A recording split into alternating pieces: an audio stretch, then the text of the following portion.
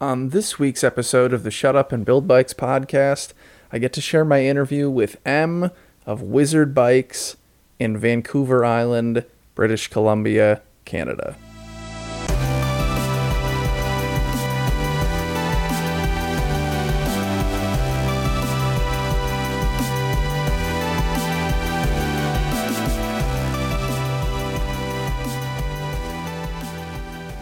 As you know, each week on the Shut Up and Build Bikes podcast, I get on the phone and I talk to somebody in the bike frame building world for an hour or several hours, typically longer lately, and I try to help them tell their story of their time getting into the sort of, artisan handmade bike world and the ideas that they're interested in and the things that are important to them and their story.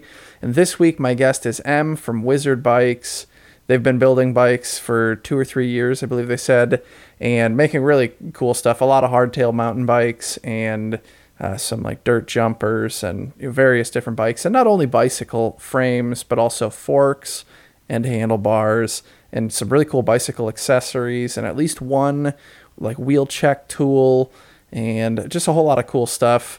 Kind of a very prolific builder, I would say. And so it's cool to see all that stuff kind of flying out of the shop there and all the cool things that they're doing. And I was excited to kind of get the story. We also talked about paint. They've been doing some really cool like crackle finishes and fades and fun colors on the bikes. And also laser cutting components and even decorative components for the frames. So Em is someone who is doing a lot of like taking advantage of some of the technology that's available to us with 3D printing and laser cutting. And I think that stuff's especially cool. I really like highlighting that when I see builders who do that, because I think it's just a whole new frontier of awesomeness. So anyway, here's the interview. Enjoy. Yeah. When I kind of realized that frame building was a thing for just, people to do rather than this far off concept, I was working at a shop here in Victoria, and I heard that one of the other shops had a frame jig and a mill in their basement. And it was just it kind of blew my mind that was a thing that a bike shop had. But I've been working in bike shops for 10 years at that point, never really heard of that. So that's when I kind of figured out that custom frames were a thing. And I started to look into it a bit myself. And then the thing that really got it going was a good friend of mine, Jesse, who runs Wildwood Cycles now on the island. He picked up a jig and started building bikes. And I actually have one of his very first frames. And that was kind of my first custom bike. And then from there, it was it's hard to measure up any other bike versus a custom bike to yourself that you kind of had a hand in building. Mm-hmm.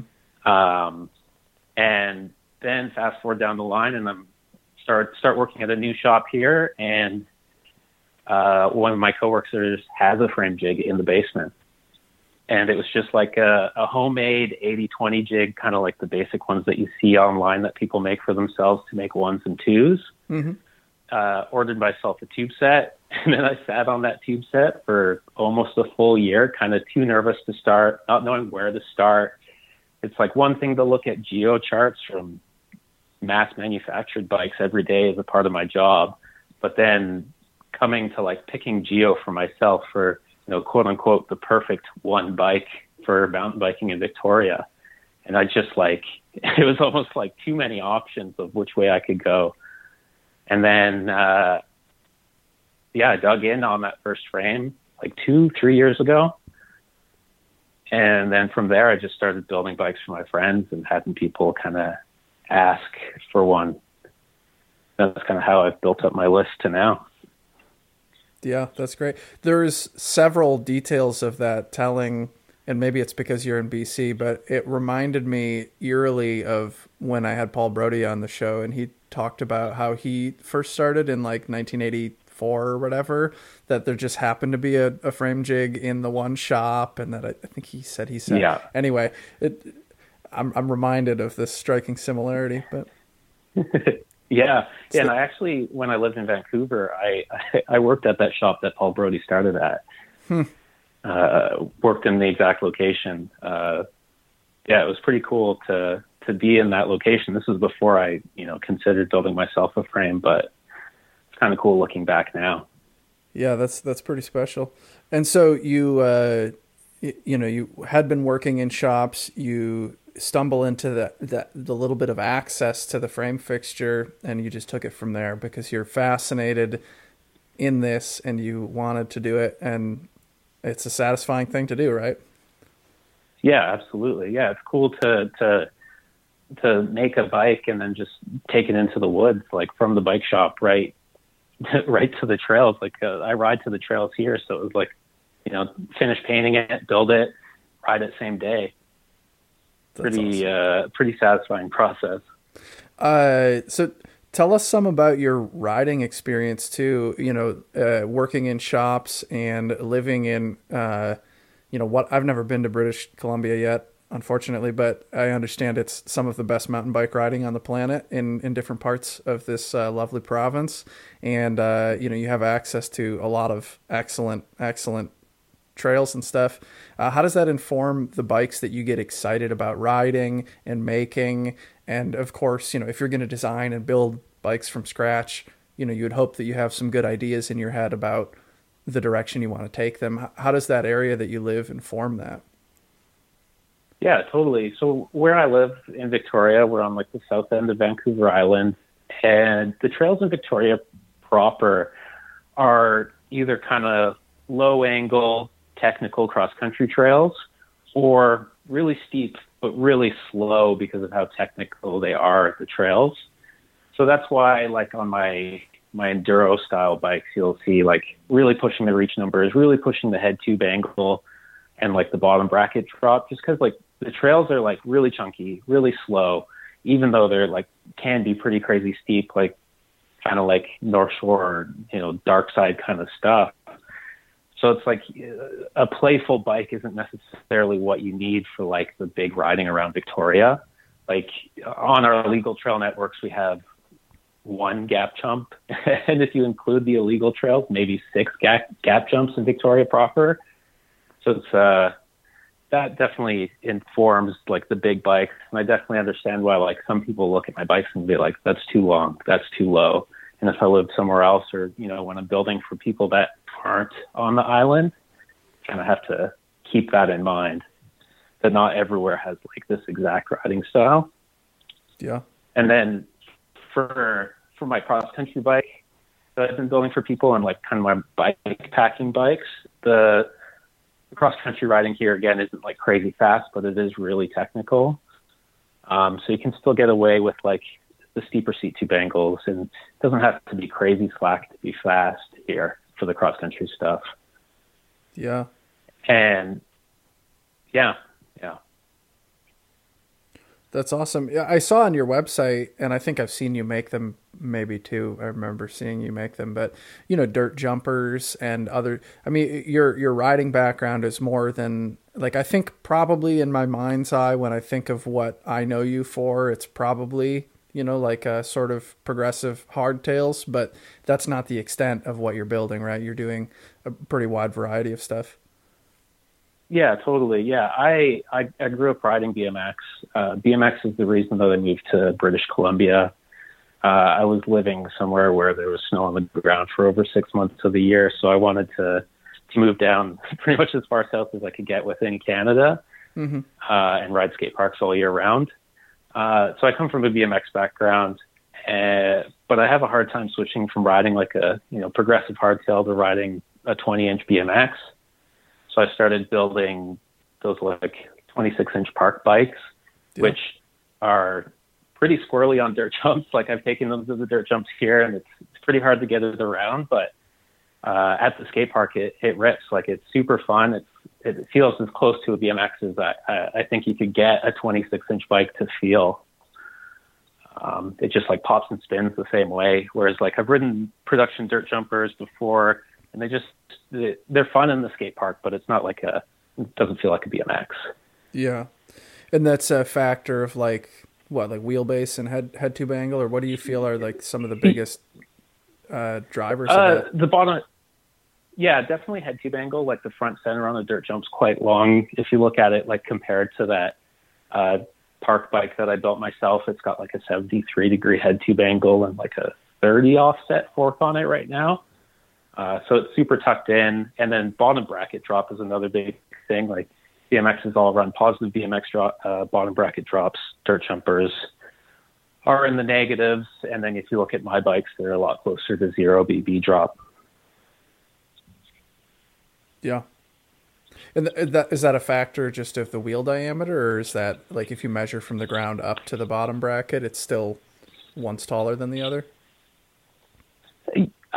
Yeah, I think so. Like on BMXs, like you want to run a positive bottom bracket drop or rise, I guess, so that you can run pegs and not, kind of teeter totter on the bottom bracket when you're doing grinds and stuff like that. Yeah.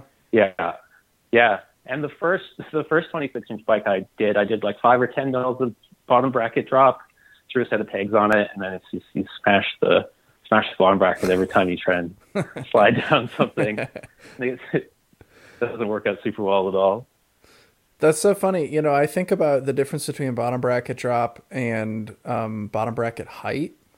And to me, I usually just think in terms of bottom bracket height, because that describes, for instance, if you're riding a fixed gear and you're cornering, you can't level the pedals in the corner, and you don't want to clip your pedal or whatever. Like the height that the axis of rotation of the bottom bracket, that height above the ground for the kinds of bikes that I've tried to design and that I've mostly ridden, I'm just thinking about that height above the ground. And so, the radius or the diameter of the wheel will, if you're looking at bottom bracket drop, that's a little bit more like of a frame centric design parameter, I'd like to think. And that, regardless of the wheel diameter, like I usually just would design stuff in terms of the bottom bracket height. But yeah, like if you had pegs and you were grinding a rail, that's actually a use case or like an argument for using a bottom bracket drop that I had never even considered in my life. I was saying this when I talked to Tom LaMarche the other week, but like just, like having designed and ridden a wider variety of bikes would just like give you a greater perspective about how to do stuff that would inform your judgment in ways that would help even with, gravel bikes or hardtails or whatever. Totally. Yeah. I'm not sure why I always default to, the BB drop, because it definitely is like more of a frame centric thing. And it's, started punching BB height into bike CAD more and more. But yeah, I think it's just from like working in the bike industry. It's like, that's what you see on a geo chart. Yeah. Like if you try and look up geo charts for like Pinarellos and Bianchis and road bikes like that, they'll never list the BB height. It's just drop. Yeah. And for me, I think the way that we look at things like on road bikes, effective top tube length, and on mountain bikes, reach and stack, those numbers make a lot of sense to me when I think of, you're in the bike shop and you're looking at the geo chart or you're on the website looking at a geo chart, because you wouldn't know what handlebars or you wouldn't know exactly the wheel diameter. So they're telling you what they can tell you, which is the one granular part of it. But then when you're designing the entire bike and exactly the handlebars and the cranks and the wheels, then, ideally in a perfect world, I would think you would want to design based on, center of gravity and fit position and, these sorts of like more holistic, like the big picture stuff. And so I tend to have noticed that like, bottom bracket drop is more of like a frame thing. Like when you're selling a frame by itself and you couldn't possibly know what the bottom bracket height is, but you do know the bottom bracket drop. And then, I try to encourage people sometimes to think more about the big picture, but then that doesn't always work either. There's a time and a place for all these different variables. Absolutely. Yeah. And that's kind of like the great online debate between sagged and unsagged geo for hardtails. Yeah. No, you can't have the whole picture unless you have the whole picture. Totally. Yeah. It's like, I've started to like I always tend to draw my hardtails unsagged, and then, convert everything, do a little quick math to see what it would look like sagged. But I find it's hard to talk to people who aren't, looking at these numbers and thinking about these every single day to consider both, especially if people are, coming off dual suspensions and this is their first hardtail. Yeah. It's hard to communicate it all swiftly. Yeah. Now, speaking of which, what's your thoughts on full suspension bikes? Is that something that you have a desire to tackle one day? Yeah, it's definitely something that I've been kicking around since since I built my first hardtail. As soon as I downloaded BikeCab, I downloaded that linkage program as well, and I've done multiple variations of single pivots, a couple of like DW Link style bikes, and then it just comes to the making it that I always get caught up on how I'm going to make it, and then it's just like it's a project that would eat up so much time and money. Yeah. It seems like a big endeavor right now. Like, Yep. In my shop, I've got like a mini mill, and that's it. So there's part of me that definitely wants to build one, but I also don't think I want to build a single pivot. There's nothing wrong with single pivots. Like, they ride really well. They're super easy to ride, but working in bike shops as long as I've ridden a ton of demo bikes, and I've owned a ton of bikes. Yep. So I really know what I like in a dual suspension, and I really know what I don't like in the dual suspension. And then trying to figure out how I can make that in my shop with minimal machining, minimal machining and, mostly laser cut parts if I can get away with it. It's a tough balance. Yeah. It's a really tough balance. Yeah. I ordered in the middle of the summer a Reeb Squeeb, and that just showed up right around Christmas time, and I'm so excited. And this time of year in Michigan is not particularly friendly to bike riding, so we haven't finished assembling it yet. That'll come pretty soon, and maybe I can take a trip down south or something. But I'm pretty excited. A couple years ago, for me, to get a brief backstory about this isn't about me, this episode, but in the frame building world, I just always felt like trying to do a full suspension bike as a one-person shop was like sort of impractical. And I think a lot of people feel that way, but not everybody. And I've seen more and more people lately who, with software like Linkage and with the accessibility of laser cut parts, and, more and more people have a CNC mill or they know somebody who has one. And so it's becoming a little bit more common to see them. And I always just assumed that I was never going to be able to make one. And so that like precluded me from even being that interested in buying one.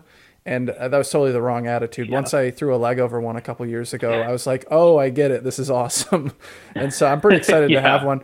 I don't think that I'll make one myself, but now it really changes the way that I talk to guests on the show and the way that I notice other builders work. And, I would really be enthusiastic to see more people do it. But I mean, having designed multiple piece assemblies like the frame fixture that I do, which is not even a dynamic assembly, it's not like moving, and it's a very complicated thing to do.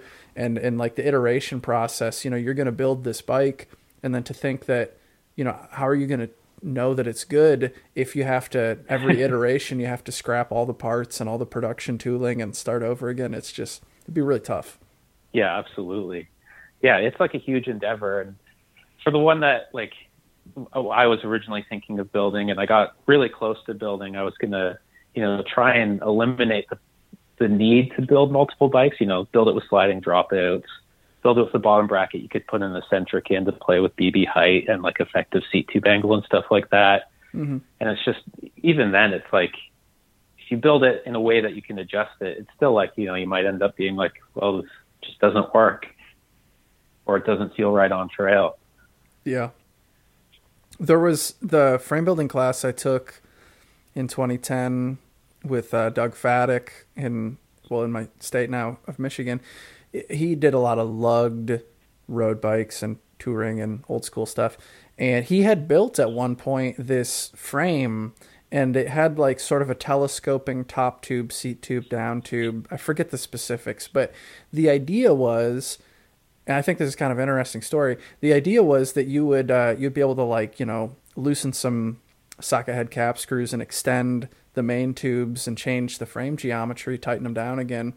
But of course, it was pretty heavy. by the time you were done with it, Yeah. and it was still maybe a little bit noodly. And so the funny thing was, he would have like a, like a customer, potential customer, and they would be fitting him up, and then he would adjust this bike, and they would go take it for a ride.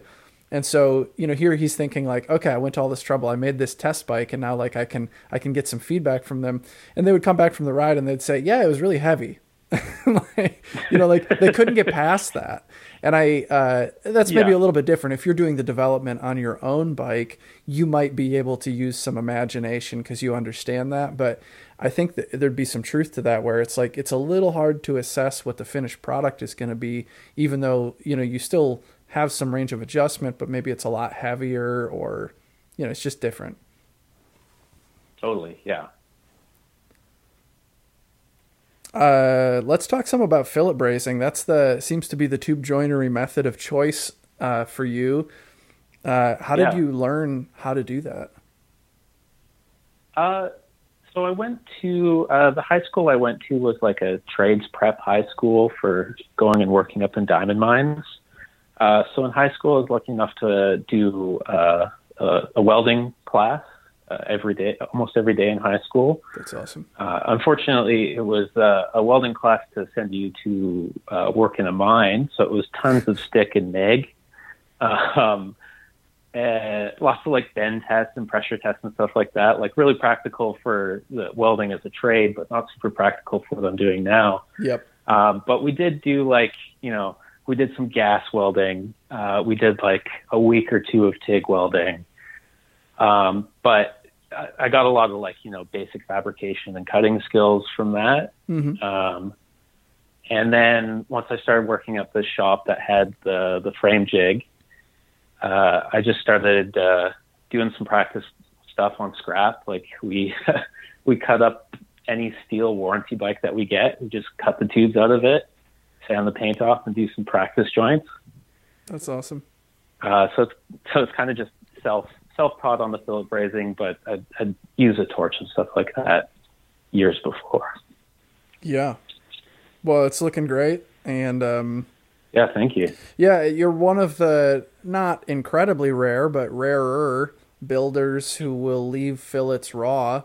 I saw on your website that you have like an upcharge for if you want, if your customer would like the fillets to be finished, filed with a round file and finished with emery cloth, I assume is your process there. Talk some about, sorry, I don't mean to leave such open-ended questions. What's the thought process there between like leaving raw ones and finished ones? What is it that you think is cool or special about one or the other? Yeah. I see bikes generally as non-precious things, like a lot more utilitarian. It's kind of the same reason I don't build road bikes. Road bikes are a lot more precious, and I understand, the art form behind it. But when it comes to like mountain bikes, gravel bikes, park bikes, they're all going to be thrown around in the woods in some way or another. So I think like aesthetically, like a raw fillet on a roughed up mountain bike kind of fits the bike better than a smooth finished fillet. I would agree with that. I think that makes a lot of sense. Yeah. And it's like I have some people that ask for it, and I'm happy to do it. I definitely, with my brazing, I do a bit more of the like start-stop, trying to make a stack of dimes style of brazing. So when it comes to the customers that ask for the smooth fillets, I kind of have to change my process up a bit. Otherwise, the filing process is going to take twice as long as it needs to. Yeah. Yeah, no, it's time intensive. I always struggled with especially the bottom bracket. Oh my God, all those for me, the way that I would do it, the concave areas, they're just so difficult to get at. And I think actually more recently I was watching part of a Paul Brody video about fillet brazing. He specifically said, make sure you build it up real thick here or else it's going to be a pain in the butt to file later. And I said, Oh my God, that's such a good idea. It never even crossed my mind that you could do that. And so, to the builders of today, you got it a lot easier. You got all this YouTube content from this incredible guy, Paul Paul Brody. But yeah, Yeah. really helpful to watch some of that stuff. Yeah, absolutely. I remember when I watched that video too, and it was when I was still like, trying to figure things out. And I was like, yeah, damn, that makes so much sense. Like trying to get in there with like a tiny little fillet, yeah, it's impossible. Yeah, you just got your work cut out for you. And it's so hard on the thumbs. In fact, I remember back when I did more, well, I didn't have the first, I don't know, couple of years that I was doing frame building, I didn't have a TIG welder.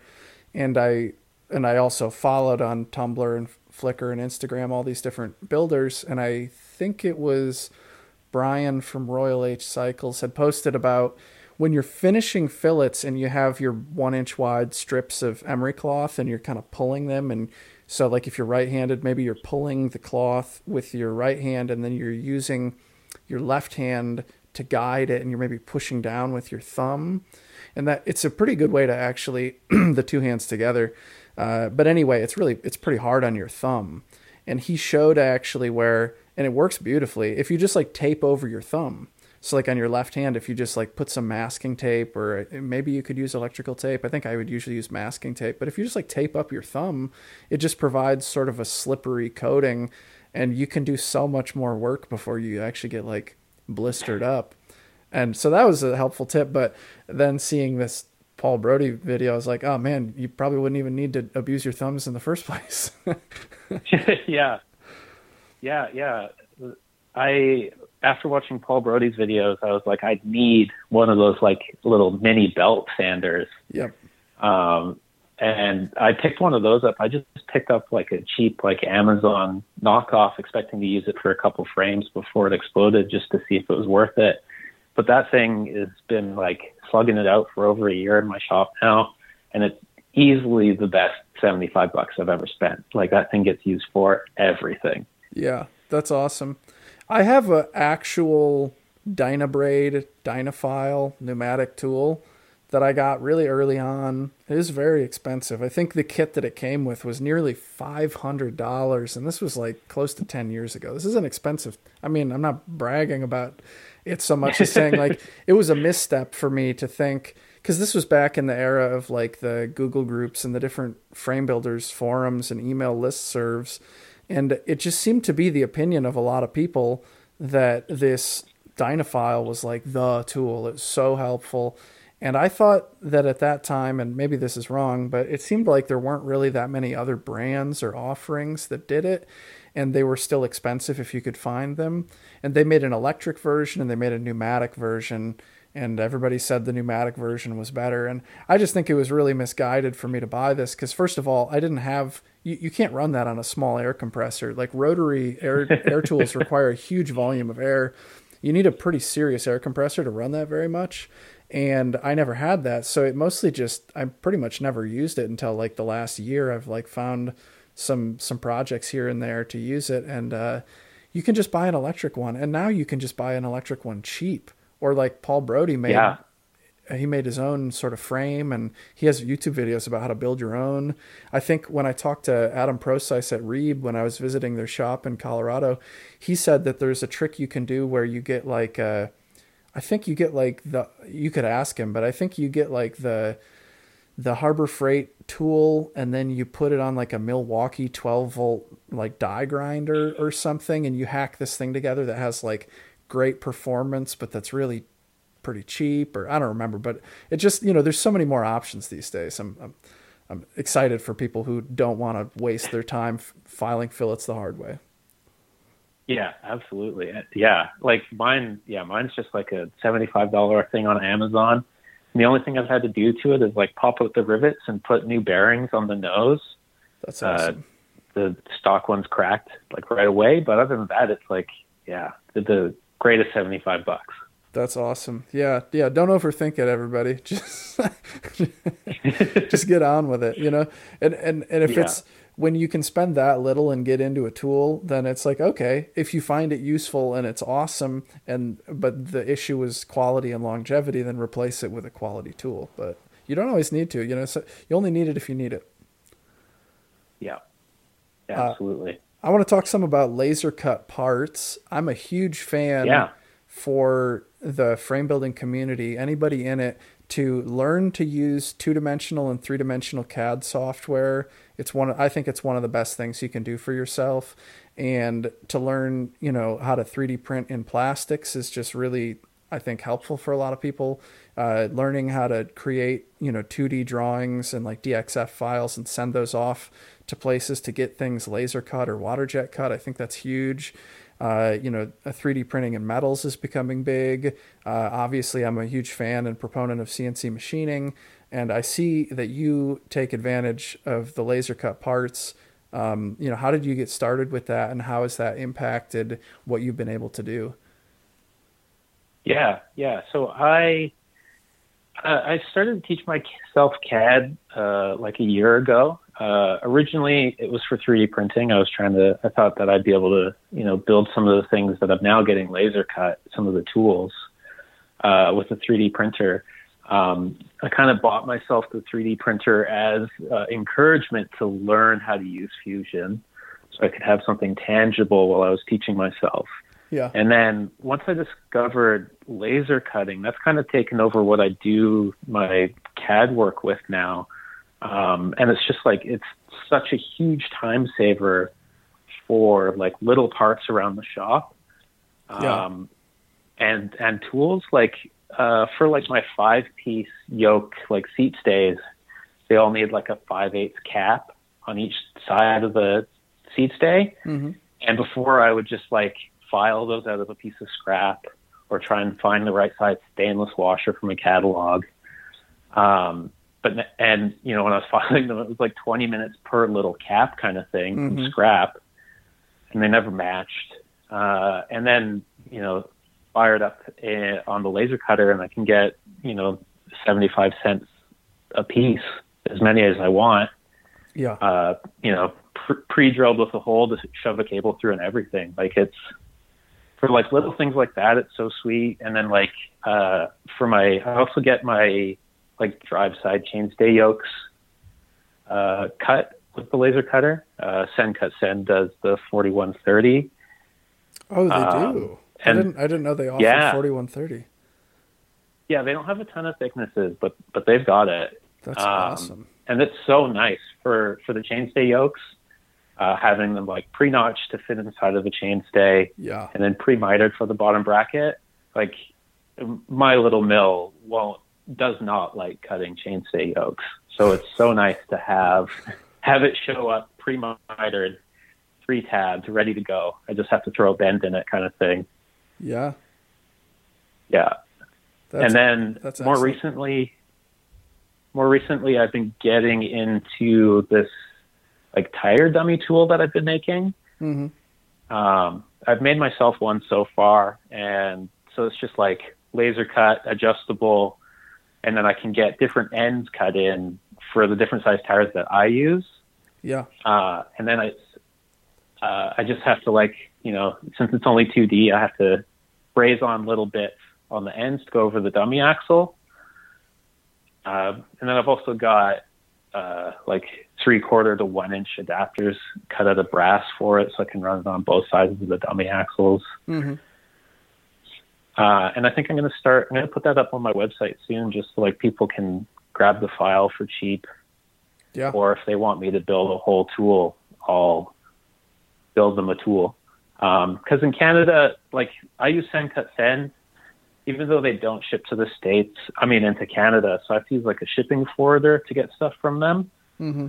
Because any of the shops that I talk to locally, since the pandemic, they've gotten crazy busy and they don't want to be cutting 1s and 2s of stuff. Yeah. So using a SendCutSend is so good because they'll cut as many or as little as you want out of as many different materials as you want. Yeah.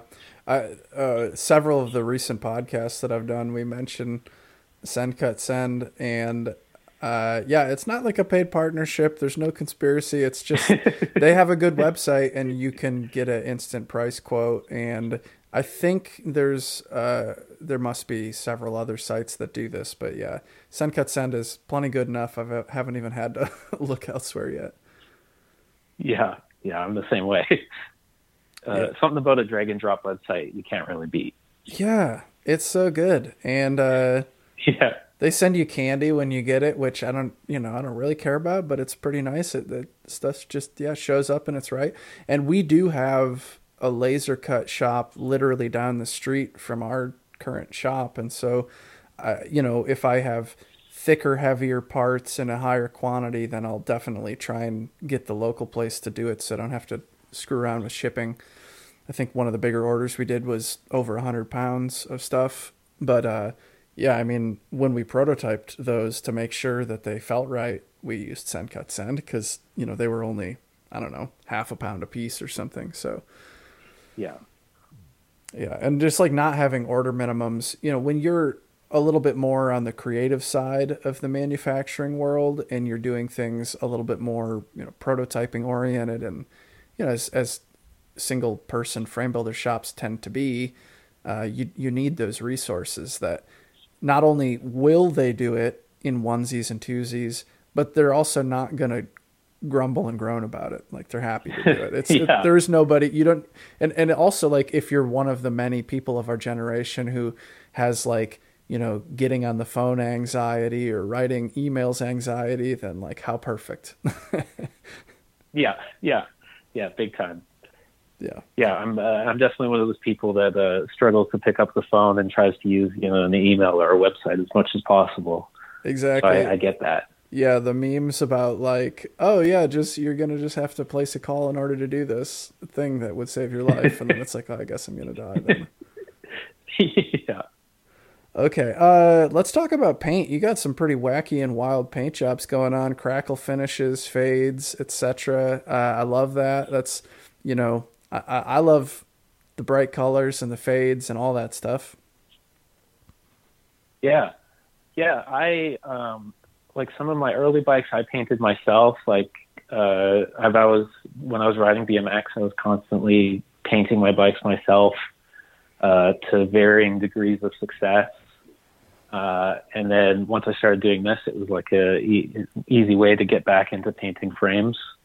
Just been using like, rattle can stuff for the most part on, some of the early frames.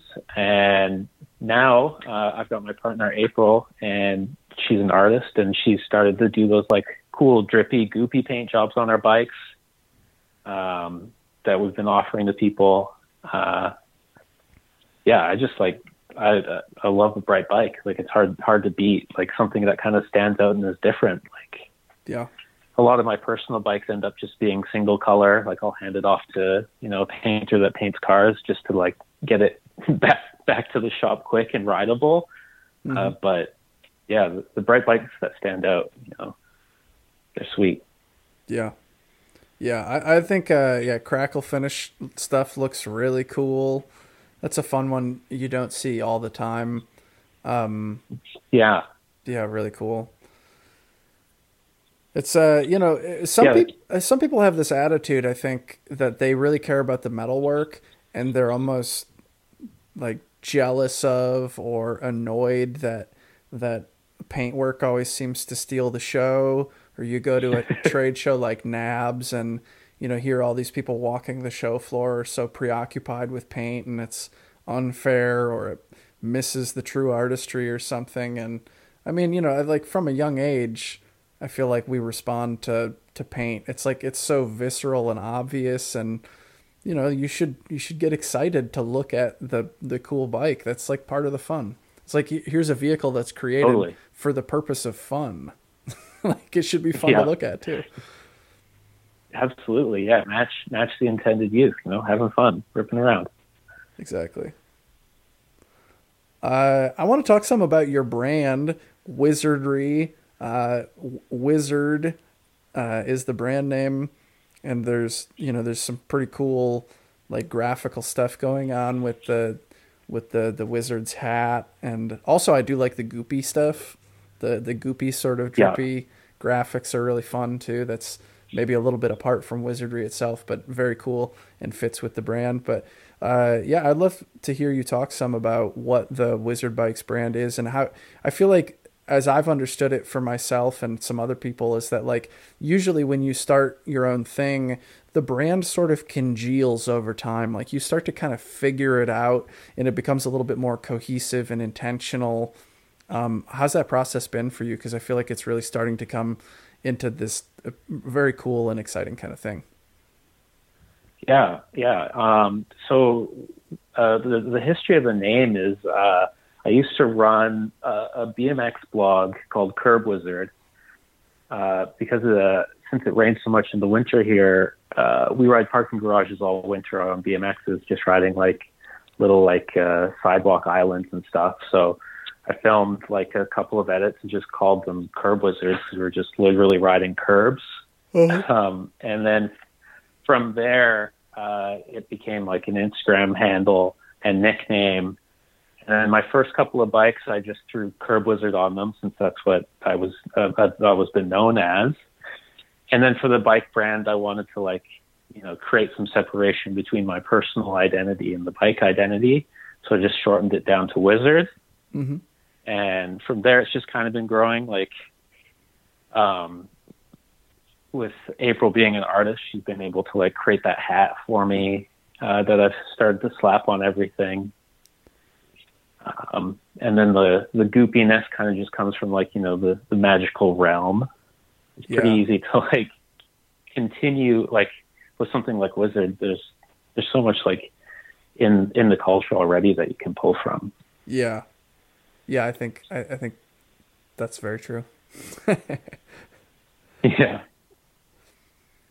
Yeah, it's awesome. I think it's a good energy, and the progressive politics / progressive geometry is it's cute, but it's also, it works because it kind of gets at, I think, two sides of your brand, which is it's a technical sort of announcement or declaration of the kinds of bikes that you're interested in and you're focused in, but you go about it in a certain sort of way where there's definitely a political ethos to the brand as well.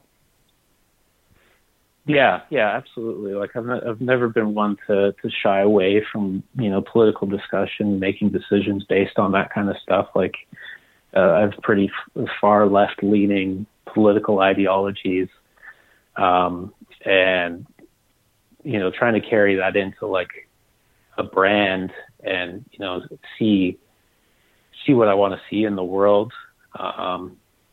be it through donations or the people I build bikes for is pretty important to me. Yeah.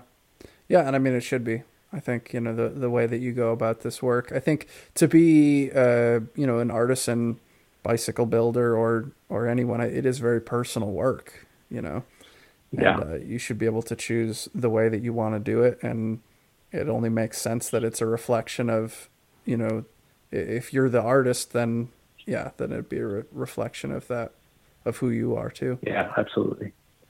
Absolutely. Yeah. I want to talk some about handlebars. Handlebars are something that I have never actually built. I did a couple stems. I never touched handlebars, and I've thought about doing that a couple times as a YouTube series because I think it would be really fun. And you can definitely make some handlebars on my tube bender, although it's a little bit limiting for exactly what you can pull off, and you kind of need to hot rod it to get to get the most out of it. But anyway, I think handlebars are really cool, and I've seen you do quite a few of them. How did you get started with that, and what is exciting to you about being able to do handlebars and offer that? Handlebars have been super fun. I got into it because I was trying to get some handlebars for my 26-inch bike. And since my 26-inch bike isn't suspension corrected, the front end is super low, and you need a handlebar kind of in between a normal mountain bike bar and a BMX bar. Mm-hmm. Either side of that's kind of goofy on that bike. And throughout my search of trying to find a handlebar, there wasn't a ton of options for me besides custom. And I was, already building frames at that point. So if I was going to get a custom bar, I wanted to make it myself. Yeah. So I started doing some research into tube benders and kind of found out what, would work best for making handlebars. I talked to the guy over at Doom, and I talked to someone that was actually using your bender for bars, and kind of weighing the options. I ended up going with like a pretty big bender, like a Model 32 from JD Squared. And I picked up like a 6-inch die because I was worried about like crinkling the tubes while bending them. And that was like, it was a good start. Like I built a ton of bars with that, but they were all coming out like super swoopy, and I wasn't able to get a ton of rise without making them crazy wide. Yeah. And then I picked up a tighter radius, a 3 or 3.5 inch, and now I'm so happy with how they're looking. Like they have a bit more of like a distinct look. You can do a lot more with rise and, you know, under 800 mils of width. Bars have been super cool. It was hard to figure out how to make the bars too. Yeah, they're challenging. It was like compound bend on the top bend. I ate up a lot of tubing trying to figure out, you know, how to get back sweep and up sweep out of the same bend, and being able to predict what I was going to get. I have just like a notebook beside my bender now, and I just write down every bar that I make, if it works or it doesn't work, kind of like what I did each step of the way. Yeah. So that if someone asks for a bar, you know, with 30 degrees back sweep or 10 degrees back sweep, I can kind of reference what I've done in the past to get it going. Yeah. Yeah. I get it pretty regularly. I get inquiries from, you know, prospective tube bender customers for the tube bender that I make and sell. And they'll ask about doing handlebars. What's actually pretty common is people saying, I would love to get into frame building and I appreciate the tool and this and that. Maybe I could start by using it with, you know, for handlebars, and then maybe I'll work into frames later. And what I always have to tell people is that mine allows you to dabble in handlebars. It's certainly not like the handlebar, you know, perfect bender, because handlebars are tough for a lot of reasons. They ideally you would usually want a really tight center line radius, which is just not something like we have. Our tightest is 4.5 inches, and you can make some bars with that, but it's a little limiting. And with its standard configuration, the minimum straight section between opposing bends is like 2.5 inches, or I think that's 64 millimeters.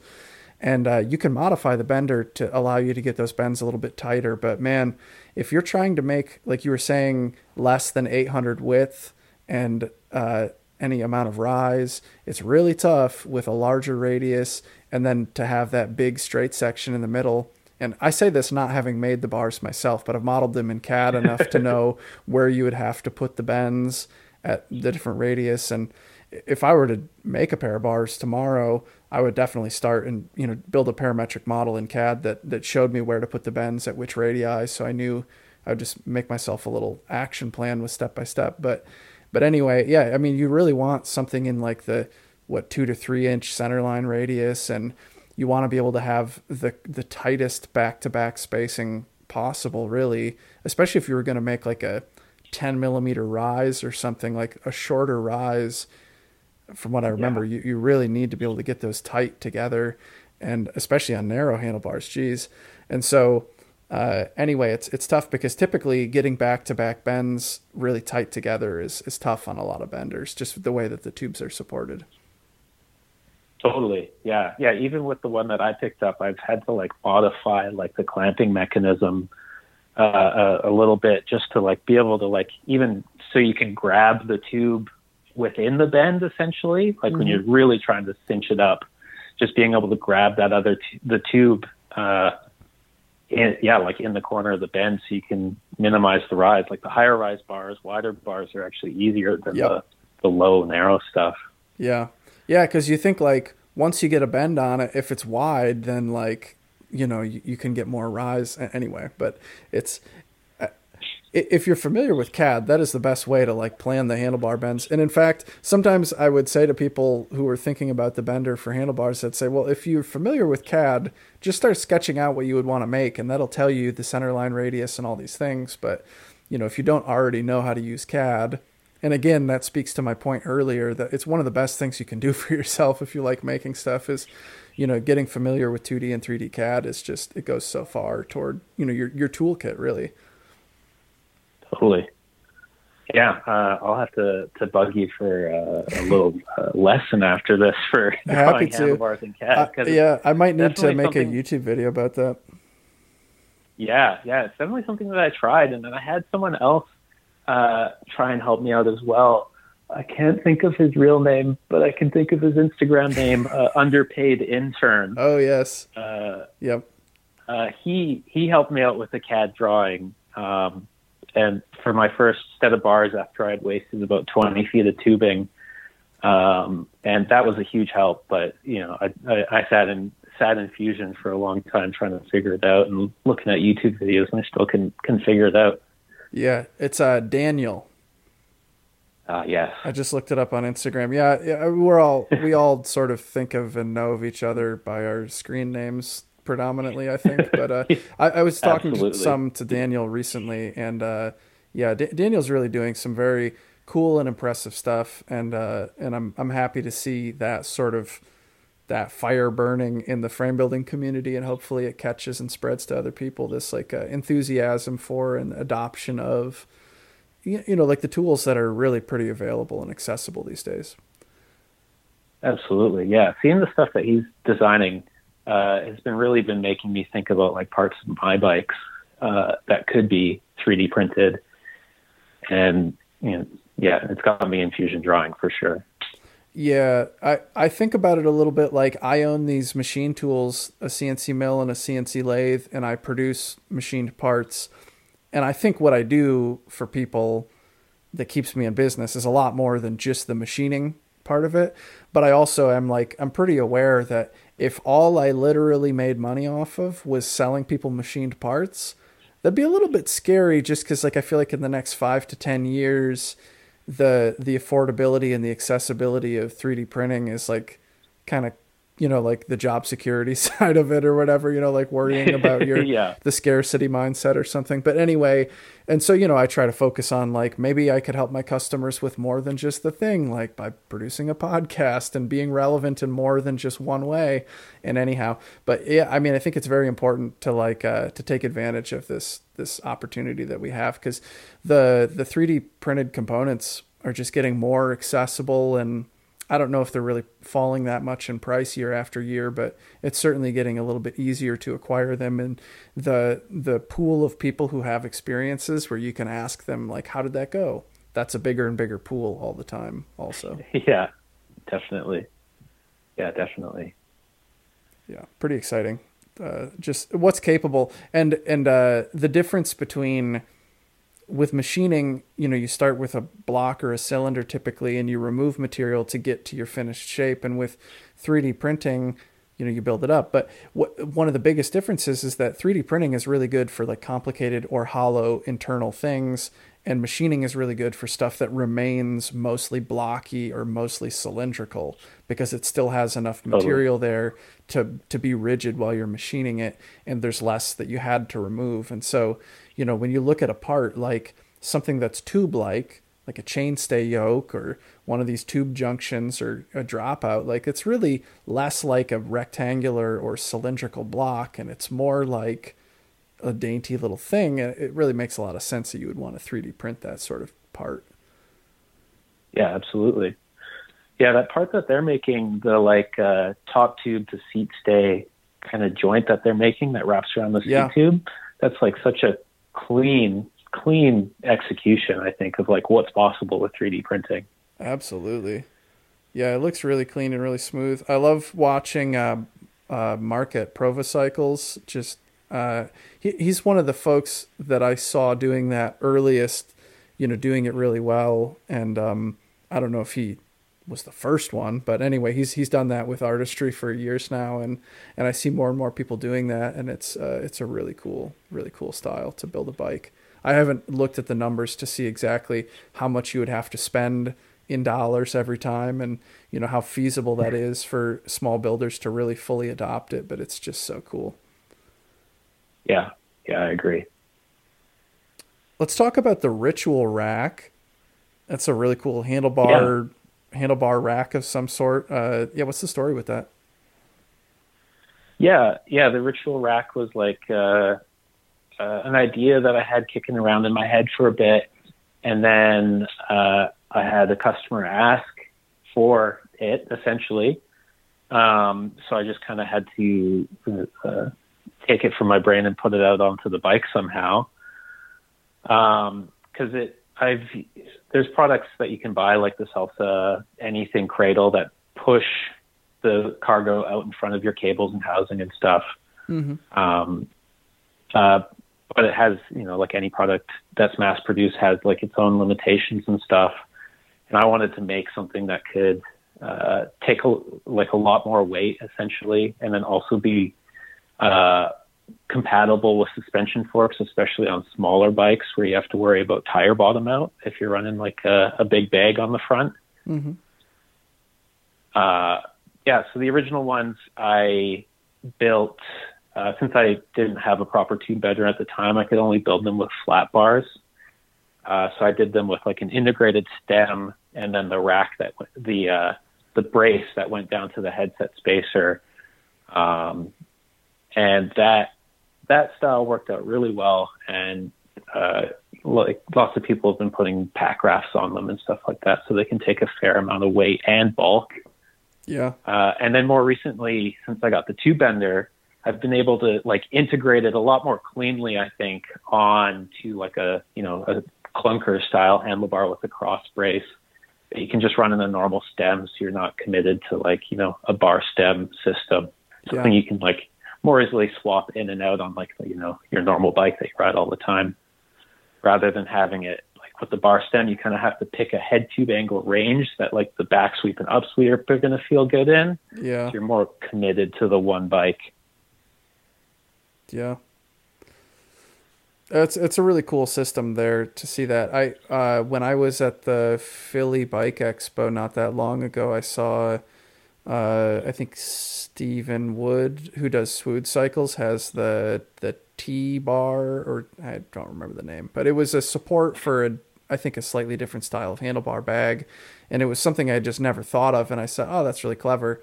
And then when I was preparing for this interview and looking at something I had seen before, but this ritual rack, it's just cool to see like the ways that the custom frame building community can address the everyday needs of riders differently than Sunlight or these other sort of walled, these other sort of rack and hardware manufacturing companies. It's exciting to me to see like the sort of the big opportunities in frame building, but then also like these more niche little things that are still incredibly exciting and awesome. Yeah, yeah, those wood T-bars are super cool. Like being able to take like, your big production bag and just like push it off the head tube, push it off the cables is so smart. And like with mine, I just wanted it to work with like, any bag, like, stuff sack, dry bag kind of thing. Yeah. Yeah. And then that leads in well to the cargo deck, right? I believe that's the laser cut, and then you put a sort of a bend into it, mounts to a water bottle Bosses, and you can strap some more cargo to your bike, right? Yeah. Yeah. Yeah. Those are just like, little tube decks. I get them laser cut out of stainless, so I don't have to, get them powder coated or anything. They're just ready to go after a little bit of, hand deburring. There's I got the idea from my buddy Jesse Wildwood. He does an aluminum one that he gets powder coated in a bunch of cool colors now. And I wanted to be able to do something similar, just like a little bit different, with a big W on it. Yeah. And it's just like, it's kind of cool to be able to offer something like that, kind of like your top caps, where it's like, less of a commitment for someone to pick something up, but still wants the support. Absolutely. Yeah. And speaking of top caps, you have some really cool looking ones in your web store with your, like, it looks like those are laser etched, or maybe that was just a sample for a pre-order, but it was like a laser etched, the Wizard's hat on a clean sort of top cap, right? Yeah. Those ones are made here. They're CNC'd here on the island. Yeah. And then laser etched as well. Yeah, here on the island by Emery at Farside. Yeah. Yeah. Yeah, and those things have been super popular. Like I just kind of first batch just got like a handful of them, and they sold out before they hit my web store. And now just waiting on the big batch to show up from them. Yeah. Back in September, for people who don't follow me that closely, I just decided on a whim that it would be fun to make a bronze. I had a really nice White Industries headset top cap, and I loved it. And I said, it'd be fun to make one that said Cobra in a similar kind of style, but make it out of bronze. I love 954 bronze. I use it for a couple things. It's a nice material. And so I made one, and then I just kept making more and more. And for a period of time there, that was half of our revenue stream, was making top caps out of bronze and titanium. I had no idea that that would be such a hit.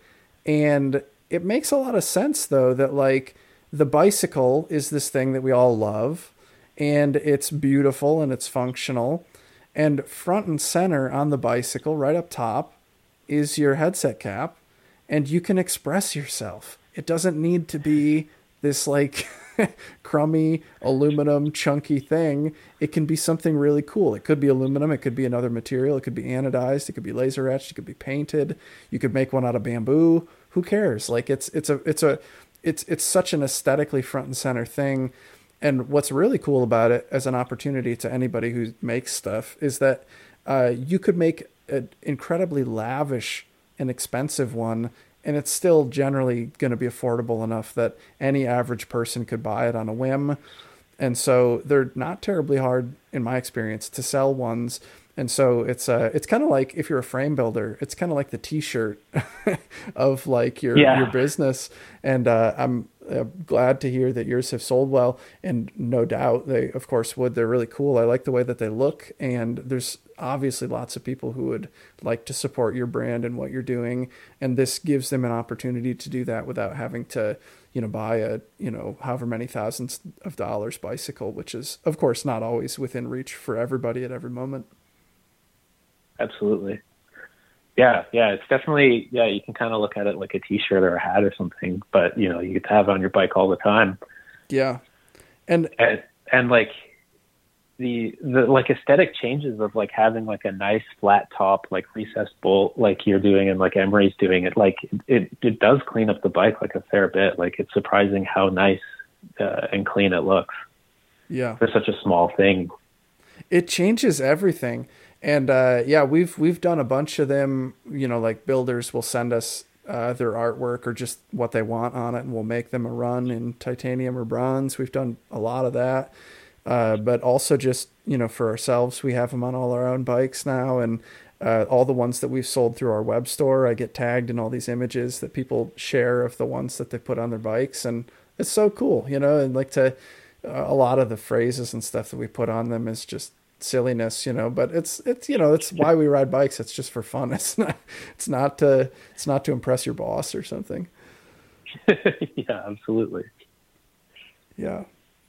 Now, I noticed that you got some cool forks that you've been producing. What gave you the itch to start making some steel forks? Yeah, it's kind of like frames. It's like, once you realize that it is something you can make and it is something custom that you can have, it was kind of I was like tentatively on the list after a frame jig, essentially, of getting a fork jig. And then I had a friend and customer who was very persistent that he wanted me to build him a fork for one of his bikes. And that's kind of like what kept the ball rolling. Like it kind of kept getting backburnered for different tools or different projects. But I had a customer who was like, no, I want a fork from you. And so that's kind of what kept that ball rolling and got me to actually pull the trigger on a jig and start making it. And he was like, I want a fork from you. I don't want number one. So, build a couple and build mine. That's kind of a big request. Yeah. yeah, it made sense at the time. Yeah, And no, so I I built see it. myself a fork. Yeah, built myself a fork for my cross country bike. And I've had it on pretty much since. Put like, probably close to 2,000 kilometers on it now. Wow. When I built it, I thought I was just going to put it on, test ride it, make sure it feels good, make sure, there's no kind of errors in my methods. And I actually haven't taken it off. Like, I've been really enjoying riding the rigid fork. And now I can kind of, let other people know that, even though the riding on the island and the riding in BC is so chunky, it's like you can still have a ton of fun on a rigid bike. Yeah. Something that's funny for me is I rode fixed gear bikes and, road bikes and commuters, and I love the idea of a fixie because it just strips away everything you don't strictly need.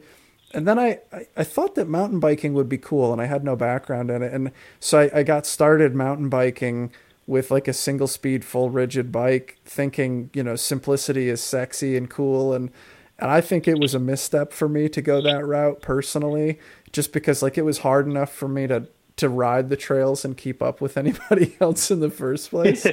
But I have so Yeah. much admiration for people who can really pull it off, because like what you always hear about, riding single speed and full rigid and all these, anything that makes it harder is that like it would make you a better rider. It's like, it's a good challenge.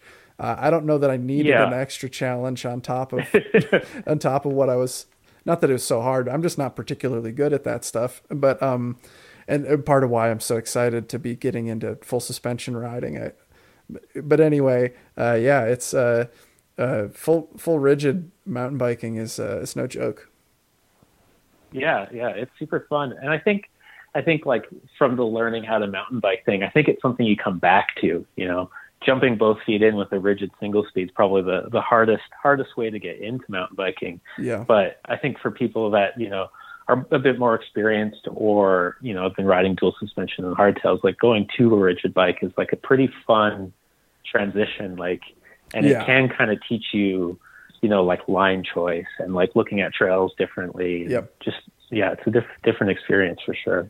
Yeah. Well, yeah. I mean, just like anything, you might be intimidated or overwhelmed at first and just trying to get started. And then later, adding more challenges on top of what you can already do is probably healthy and good. And there's a time and a place for that. Same thing with, like if you want to start building bikes and you want your first bike to be a race weight titanium frame with a raw finish or something, it's like you might be able to pull that off, maybe, but it might be a Maybe. lot more practical to start with something that we know to be more approachable, just so that you don't get Absolutely. frustrated and give up or something.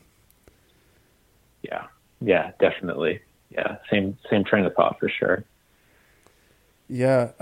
You've done a lot of with the laser cut, the W and other things, and brazing that onto the frame, which looks awesome. Like sort of a brushed stainless look through powder coat or something a lot of times.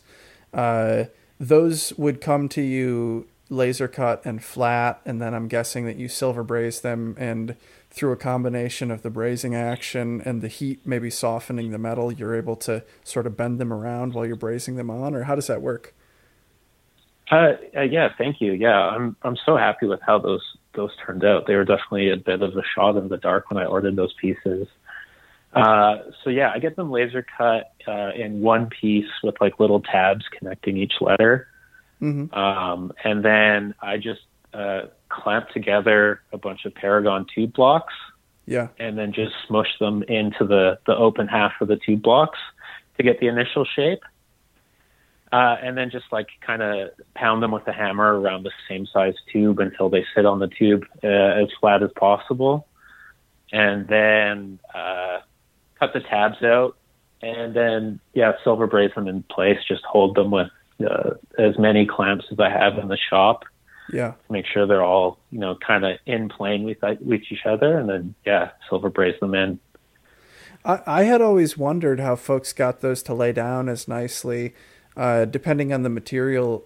Like if you have a flat piece and you want to bend a curve into it, like around a, 1 3/8 tube or something, you might put a bend into the middle of it, but right toward the very edge can be kind of hard to get that same bend on it because you don't have any material beyond it to use as like leverage, if that makes any sense. Yeah. And so like if you smush it into a tube block or something, that can help.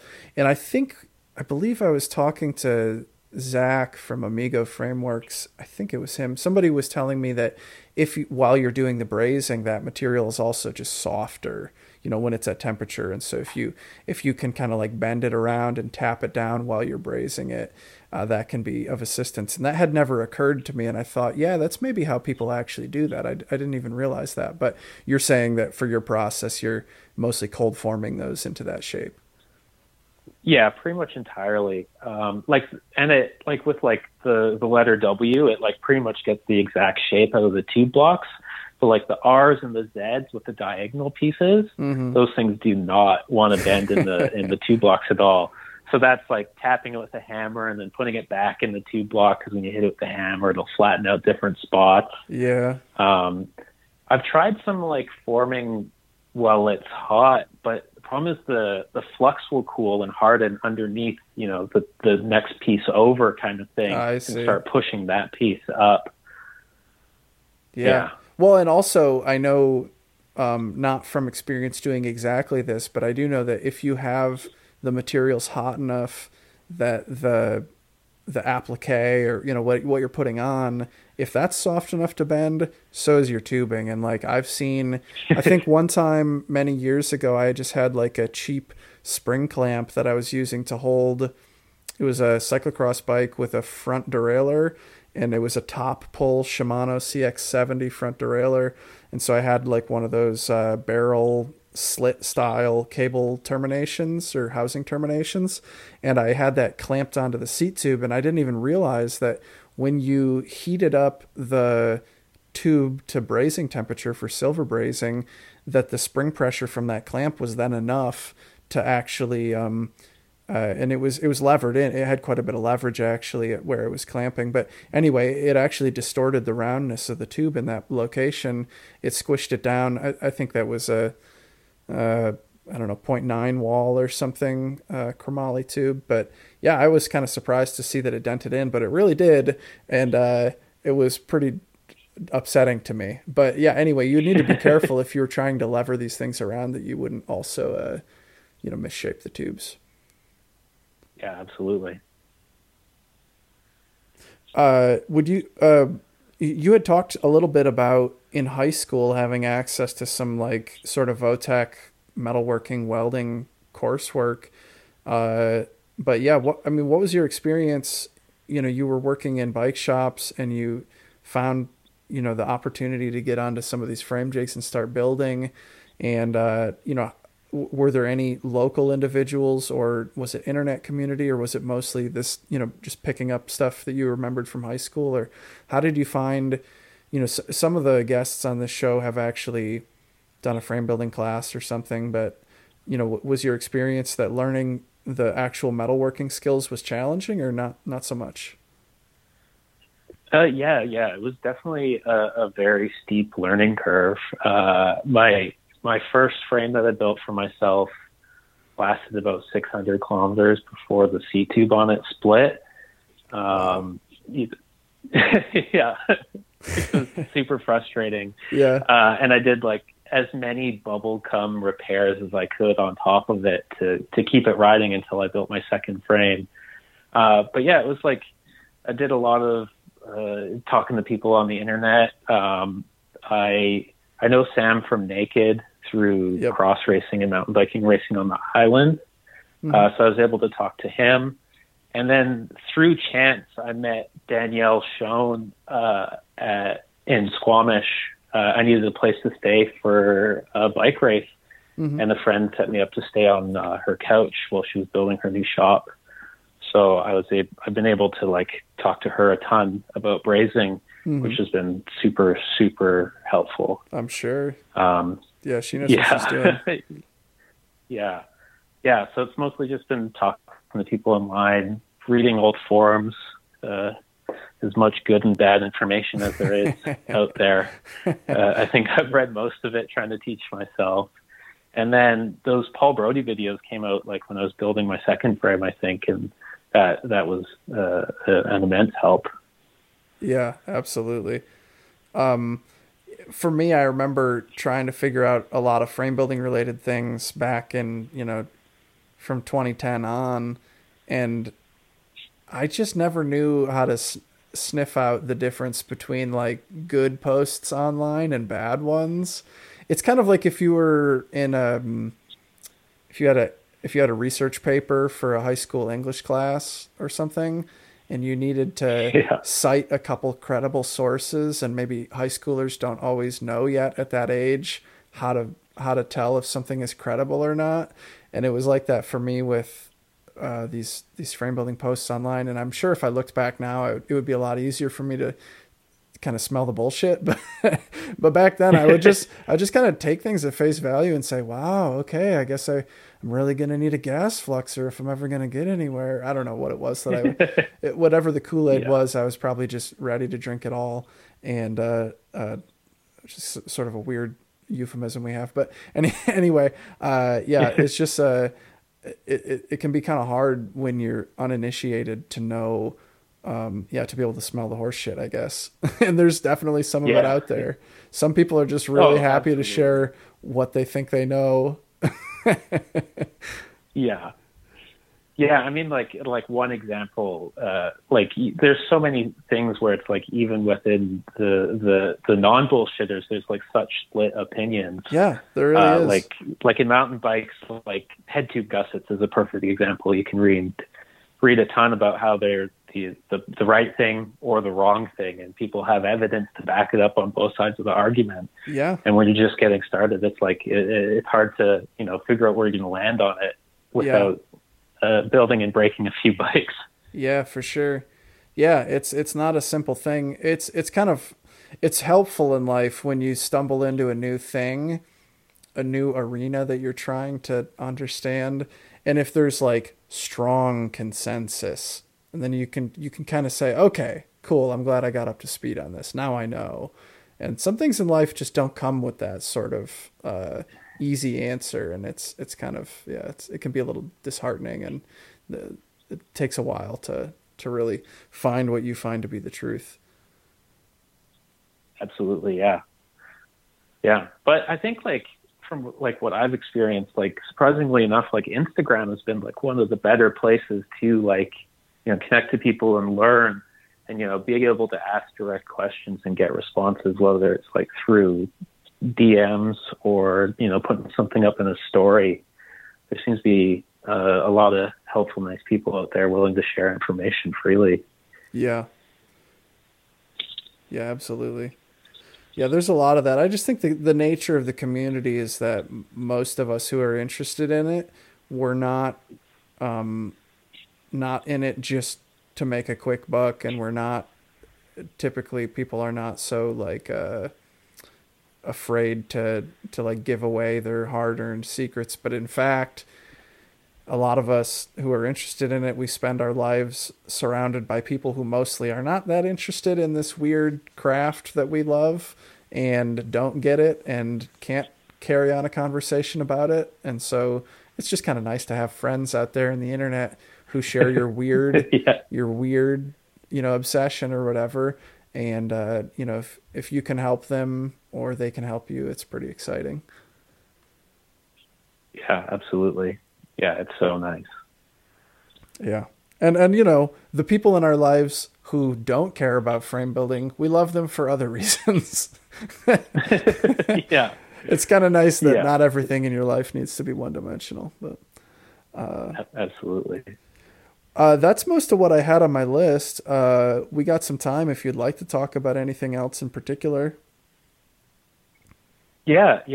One thing that I keep thinking back to, like listening to your podcast episodes, and also like from the online reading, is it's like pretty interesting to see the people who come from like the welding and machinist backgrounds, and then the people that come from like more of the bike industry side of things, who start up frame building, and kind of see, what kind of skill sets they bring in from different sides of, the frame building side itself. Like, your most recent episode, like he was talking about, having the ability to have multiple machines set up in his shop for different processes. And it's like, that's something that like I hadn't even considered coming from like the bike industry side. You have your one set of tools that you use it for everything, and you keep going on to the next thing kind of thing. Yeah. It's just interesting to like hear from different people what skills they bring into it and which like kind of like line of thinking. Like, it's cool to hear that. Yeah. Well, and it's funny too, because Tom, came from bikes, and along the way in the pursuit of frame building did go to community college for metalworking, but that was only along the way. And like, for me, I feel like so much more, like if I have a claim to anything, I feel a lot more comfortable with CNC machining in the business than I do like anymore. The bike world feels like, I feel a little bit like an outsider sometimes in the cycling world, and an imposter almost, because like, I don't ride my bike as much, or I'm not as talented of a rider. I haven't built as many frames as most of the people that I relate to anymore. And yet I don't know that I ever would have gotten any familiarity with manufacturing if it wasn't for bicycles, because when I was 19 and I started riding a bike seriously, and then I heard about frame building and I signed up for a frame building class. I didn't know what a TIG welder was. I didn't know what a Bridgeport was. I sort of knew what a lathe was. And I just figured out all this stuff since then because I got interested, and YouTube exists and you can teach yourself things. But, so like, it sounded a little bit like the way you were framing it was that like, that you came from the bike world and not so much from the metalworking world. But the way I see it is that like you're on track to be just as machine and engineering adept as any of us, because I can see that you're interested and you're adopting it. And that's what I would project is probably the path that you're on, not to project, but No, yeah. It's interesting that, like the shift coming from the bike world. It's like, it's pretty interesting. Like my shop's in the bike shop that I work at. Like I have a little dark corner in there. Mm-hmm. So I have the ability to walk over to, into the shop and grab, if a customer's getting a gravel bike, I can grab some GRX cranks off the shelf, throw them in the frame, make sure they fit. Yeah. Yeah. And, like the facing and chasing tools are just there ready to go. But then it's like, I don't have a lathe or, don't know anyone downtown with a lathe. So like a little like simple part, it, could take me all day to make with hand tools. Yeah. Whereas, someone like Embry, for example, with access to CNC machines after hours, it's like, whip something up super quick or not quick, but having the different tools from the different backgrounds, it's interesting what people can make of it and from it. Yeah, for sure. And where I have lived, both in Michigan and maybe even more so when I was in central New York state, but like anywhere in the United States in sort of like the Rust Belt, post-industrial, whatever, these sorts of frame builder tools like old mills and lathes are generally very easy to find for a pretty good deal, especially if all you're going to use the mill for is to notch tubing. That mill could be freaking clapped out. It could be pretty much destroyed, and it's still probably going to do a good job. You're not asking that much of it. And anyway, it's I don't think everything is all, sunshine and rainbows about living in the Rust Belt, but that one particular aspect is quite convenient. And I feel like, I'd kind of rather have been from like, the West Coast or something sounds nicer, but we do have all this old industrial iron that you can get for scrap price. If you kind of look around sniff around for a little while, you'll find stuff for incredibly good deals. And I realize lots of people in other parts of the world, especially in, Australia or presumably in BC, but a lot of places, even out west in the United States, there's a lot of places where finding that machinery is hard. And for me, knowing in the places where I lived, the cost of getting these machines being so low, I would say, you just get the machines today. It's going to make your life so much easier. But for a lot of people, it's not so easy. Absolutely. Yeah. It's like that here on the island. Like there isn't a ton of industry on the island. So like used mills, used lathes, definitely they don't show up. And from what I've seen, the ones that do show up are like, hobby mills like mine, just, someone with a shop kind of thing in their garage. There's a bit more over in Vancouver, but getting stuff over to the island, got a ferry involved. So it's like renting a truck, paying hundreds of dollars to put said truck on the ferry, adds up quickly. Considering there's so few used tools for sale, they're definitely not going for near scrap price. Yep. Yeah, no, I mean, they're still worth something to somebody, and people, I know what I have. Absolutely. Yeah. So, yeah. That being said, the next thing I buy it's got to be a lathe. I feel like I'm shooting myself in the foot pretty often not having one of those in the shop. Yeah, I in 2015 I picked up a whole bunch of manual machines for so affordably, and I got a CNC, or not a CNC. I got a manual mill and a manual lathe at the same time. And so I went from not really having either to having both. And it's kind of hard to say which one I thought was more cornerstone to frame building the way that I did it. But yeah, I don't know. I feel like when you're building one bike and then the next bike and then the next bike, maybe I would say that for me in my process, the mill was more useful because that's what I had used to notch tubing.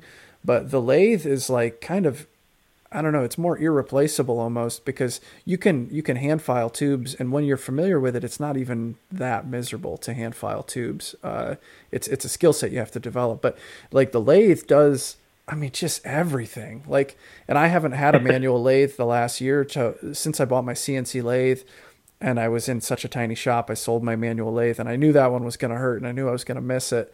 And now I'm just waiting for the right time to pick one up again because a CNC lathe is just not practical for the same kinds of things. It's just not as handy. It's good for production, and that's about it. But anyway, it's hard to imagine building bikes the way that I would ever want to without having one around. It's so valuable. It's so useful. And like, not even just for precision things, but for like dirty tasks. And like, you want to polish the mill scale off of the tube, or you just want to, rough bore something so you can fit it around. The fit doesn't even matter, or just so many things.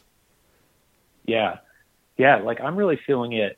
Like even like little things like building racks, like building little internal sleeves to join two racks together. It's like I'm sitting there with my little Dynafile knockoff, just taking the outside off of the tube just so I can slide it into another kind of thing. Oh, I can't buy the right size tube. And yeah, like little things like that. It's like, I could throw it on a lathe, have it done quick and dirty. Yeah. I would use my lathe I remember a really good example of like things that you wouldn't think of, but I wanted for my TIG welding rod, I wanted to have these, the 3 foot long lengths of it. I wanted to fit them inside of PVC tubes. I think it was probably 3/4 inch trade size PVC. And I had a cap that was like PVC glued on the one end, and then it was just kind of slipped over and you could pull it on and off, had a slip fit on the other end. And that cap, for whatever reason, I don't know that I don't use PVC that often, but it just didn't fit very good. It was too tight. And so I was wrestling with them for like a day or two. And finally I said, this is silly. And I just took all like 10 pieces and I put them on my lathe and I bored them out, and then they fit great. And there's nothing precision about that. I guess you could kind of do that with like a Dremel tool or something, but it's just like, I feel like I use that lathe half as much for silly stuff like that, like when you're trying to build something and you have the wrong length fastener and you got to turn it down, or one thing that's really useful with a manual lathe is when you have a tube like head tube stock, and you just want to cut it to length, but you want to cut it kind of square.